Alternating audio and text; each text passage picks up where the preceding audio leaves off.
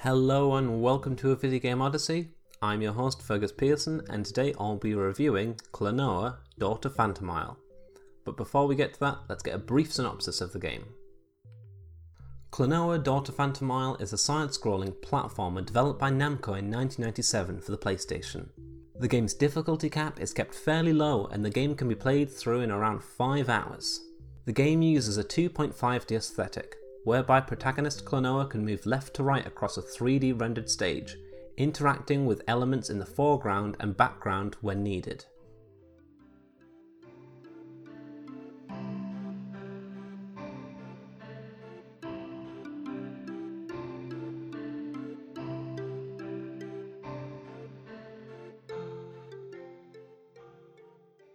Designed as a potential new mascot for Namco, Klonoa may not be as well known as Namco's Pac-Man, but this cat-like creature does inhabit a visually distinctive universe, one that feels more organic and consistent than any effort made to force Pac-Man into an expanded world.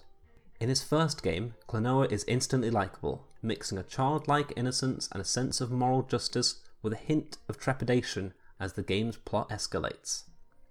In fact, despite the game having a succinct audiovisual presence that aims for the under-10s but provides enough whimsy to entice anyone inclined, the game's narrative is unconventionally pronounced.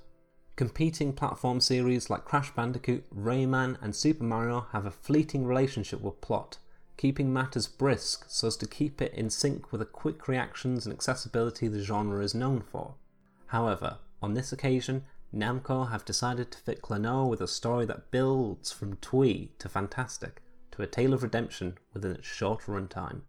This feat is accomplished through small, 1-minute scenes of dialogue and actions that bookend each level. These moments always feel purposeful and introduce new characters or scenarios efficiently, all while pertaining to a storybook quality that makes proceedings feel at once magical and fraught with danger.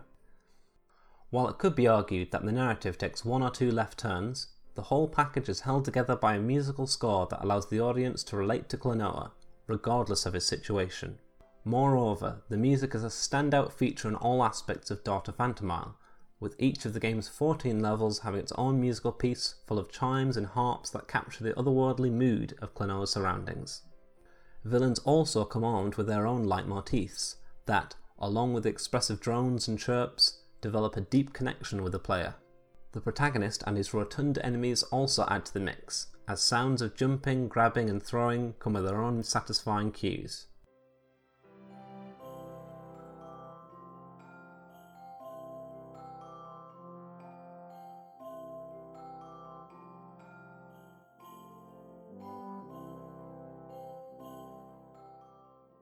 When dealing with the game's enemies, Klonoa takes an unconventional approach to dispatching its minions. Rather than threatening to deplete Klonoa's life, the majority of foes gleefully ignore the player and go about their business of aimlessly strolling from left to right. Their purpose then is not to be a physical threat, but instead to aid Klonoa who, with the power of a magical ring found in the game's opening title, can grab a hold of an enemy and throw them in one of 5 directions. While propelling a foe either left or right is not particularly inventive, Daughter Phantomile's 2.5D aesthetic also grants Klonoa the ability to throw an enemy into the foreground or background. Add to this Klonoa's makeshift double jump, wherein a minion is hurled downwards in an effort to provide Klonoa a vertical boost, and it quickly becomes clear that a passing enemy is not a sign of danger, but more a red herring that a neat platforming puzzle is about to ensue. While a novel concept in itself, Namco should be applauded with the level of creativity and variety in which this mechanic is utilised. Enemies can be thrown into one another, propeller-headed foes can be used to let Klonoa reach high places, explosive baddies can be detonated and thrown, a column of foes can be climbed through continuous double jumping, and minions can be slung into the foreground to collapse scenery needed for later in the level. Better still, partway through the game, developers introduce shielded, armoured, and giant foes that require some thought and a tactical use of smaller enemies before being used as fodder. This often culminates in long strings of timed or precise-based tasks that demand a concise knowledge of enemy types and the skills needed to exploit their weaknesses. Similarly, plaudits must be given to the level design that, while not as ubiquitously implemented as enemy utilization, does introduce a generous element of environmental or context-specific elements in each level. One instance sees Klonoa climb up a waterfall that moves in reverse, while another sees a supernatural presence routinely consume the level. Each level, visually reminiscent of the endearing nature found in Yoshi's Island, also comes with its own beguiling visual style that takes a dramatic approach to colour and lighting. Unfortunately though, due to the compact nature and brisk pacing of the game, these initial elements are regularly introduced and somewhat built upon in one level, only to be abandoned for the rest of the game. While this approach does spawn a regular rate of new experiences, it also means that some of Daughter Phantomile's best ideas are unable to blossom fully. Add to this an over-reliance on labyrinthian level design and key hunting later on in the game, and Daughter Phantomile's levels can occasionally feel at once magical, confusingly laid out, and a little throwaway with its ideas.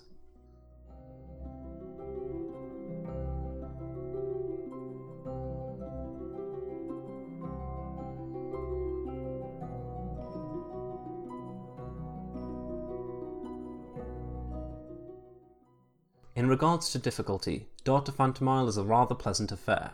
It takes 6 hits from foes before Klonoa loses a life, which feels generous but understandable considering the game's methodical pace. A harsher penalty of a lost life, however, is doled out when Klonoa falls into one of the game's bottomless pits. While generous checkpointing means the player will only have to replay a small portion of the level to regain their progress, the punishment for misjudging a jump feels too harsh. Worse still, new lives can be hard to come by, meaning younger or less advanced players drawn in by the game's cutesy presentation may be surprised by how regularly they see the game over screen, after which the 15-minute or so level must be replayed from the beginning. The game's leisurely pace is also threatened by boss encounters that often come equipped with jarring difficulty spikes. While appealing rudimentary in design at first, as the game progresses, Klonoa must fell more elaborate bosses that have several phases, each with their own attack patterns and shrinking windows of vulnerability. The player, though, will grow more cautious of these scenarios, and once a proper rhythm is set up, these multi-tiered bosses can be very enjoyable to overcome. Moreover, this degree of challenge translates into the game's villains having a more commanding presence, as the game teaches the player that boss battles are not to be taken lightly.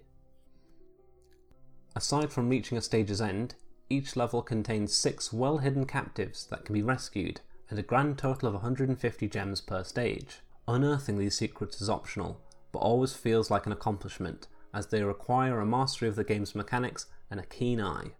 While the sense of gratification is huge, and tracking down the captives is always fun, the final reward for 100% completion is minimal, but deserved for players who want their platforming skills to be put under the microscope.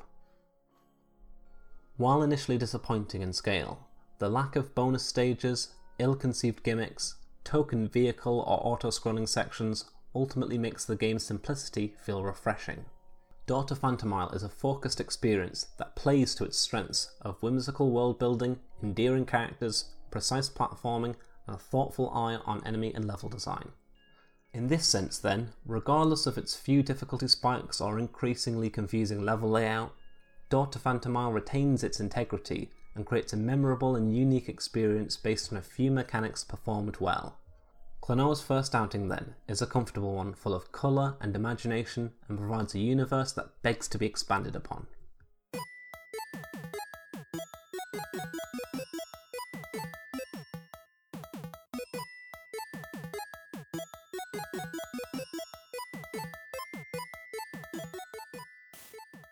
Klonoa Daughter Phantomile gets a 7 out of 10.